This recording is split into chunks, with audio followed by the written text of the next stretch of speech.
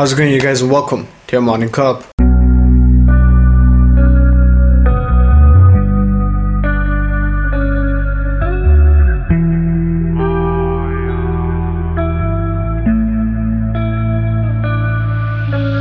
First things first, the United States has officially announced sanctions on the whole Belarus ordeal that we spoke about, yesterday. It turns out that the United States has taken notice of the fact that Belarus have committed what many nations now have called state hijacking, just so that they could arrest an opposition journalist, which by all means is illegal. Now, considering that, the Biden administration said that sanctions against 9 Belarusian state-owned enterprises have been put in place. They are drawing up a list of targeted sanctions against key members of the Belarusian government. The US has also warned its citizens from traveling to Belarus. So things are getting heated up, considering that Belarus couldn't think in a billion years that they would just get away with something like this, considering the fact that international laws are also a thing today.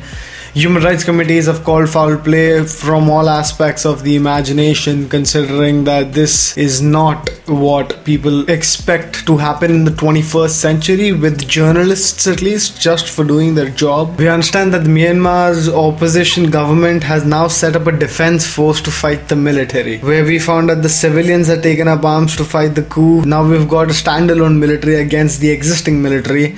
The entire nation is so close to breaking out into complete civil war that it's just scary to even think about what might be the consequences of a country in the heart of Asia to go to civil war. National Unity Government set up by opponents of the military coup in Myanmar first said that its branch of recruits had finished training a new defense force. A video of the graduation ceremony was released, and the National Unity Government had announced that it would form a People's Defense Force to fight the Myanmarese military, thereby every worst nightmare of a civil war inducing in a country to reality.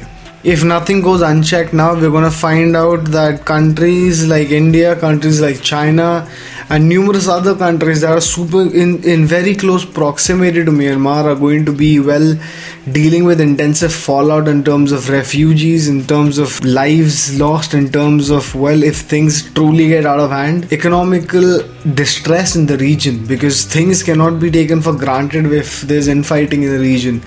If foreign bodies start getting involved, we're looking at countries that are going to launch proxy wars in Myanmar just because of this.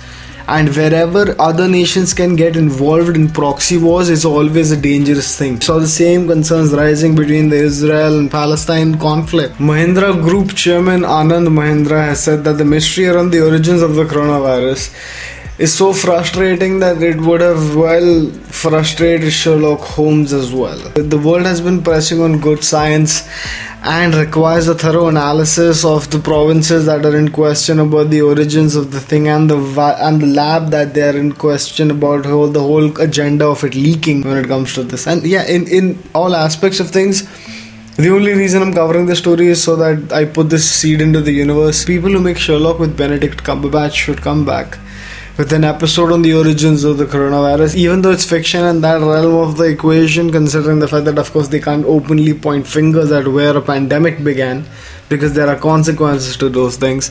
But it would make a fun ordeal just to embark upon, just venture down that line to see what might lay past beyond the initial horizons of the discussion. Now, this is something that is quite interesting to talk about. A video showing 14 UFOs over US Navy ships in 2019 was just released by the Pentagon.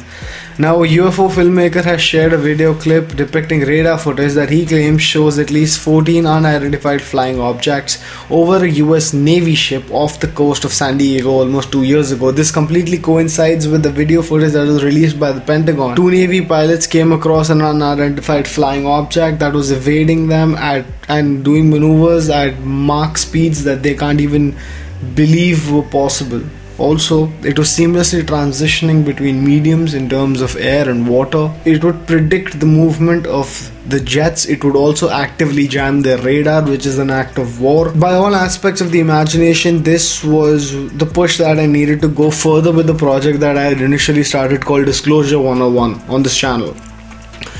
And now I believe is the absolute right time to dive in headfirst into the phenomena and try to put forth UFO footage and UFO documents that are actually valid to put forth then an argument that cannot be refuted by the critics and the skeptics. And I understand that because I'm a skeptic myself in some margin.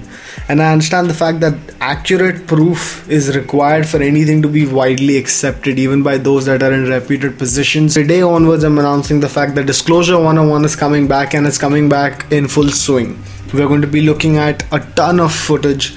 We're going to be breaking down a ton of footage, and I'm going to be putting forth both accurate footage as well as inaccurate footage to make sure that you guys know the difference. If you're ever watching this video and you come across footage about UFOs or the phenomena in general, by no means are you supposed to take it lightly anymore, because the Pentagon and the United States government is putting out statements regarding it. Also, the last COVID bill that was passed under the Trump administration had a sneaky little addition to it that demanded that within 6 months of the bill passing, all of the bodies of the United States government that gathered information about UFOs or similar phenomena have to disclose all of that information to Congress. And if you don't believe this, look it up on Google. It's an actual fact. So gone are the days wherein you could call someone cuckoo for believing in the phenomena or understanding that there's actually a bigger picture of things in here. But yeah, keep an eye out for Disclosure 101. That's the important bit. Also, the fun story of the day. We spoke about PETA reaching out to Amul, one of the biggest dairy producers in all of the Asian subcontinent and India in general.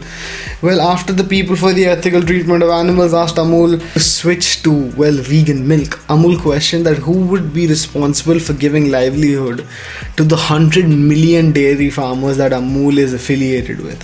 Who will pay for their children's schooling? How many people, as a standalone producer of milk, can afford expensive lab manufactured factory foods? And this was put forth as a statement by the managing director of Amul, R.S. Sodhi. So consider shots to be revert fired if you thought that shots were fired in the first place when PETA said that use vegan milk to Amul. Well, come up with an argument that is better than that, PETA, and maybe your argument would hold certain ground with the public in general, because this statement didn't garner any momentum whatsoever.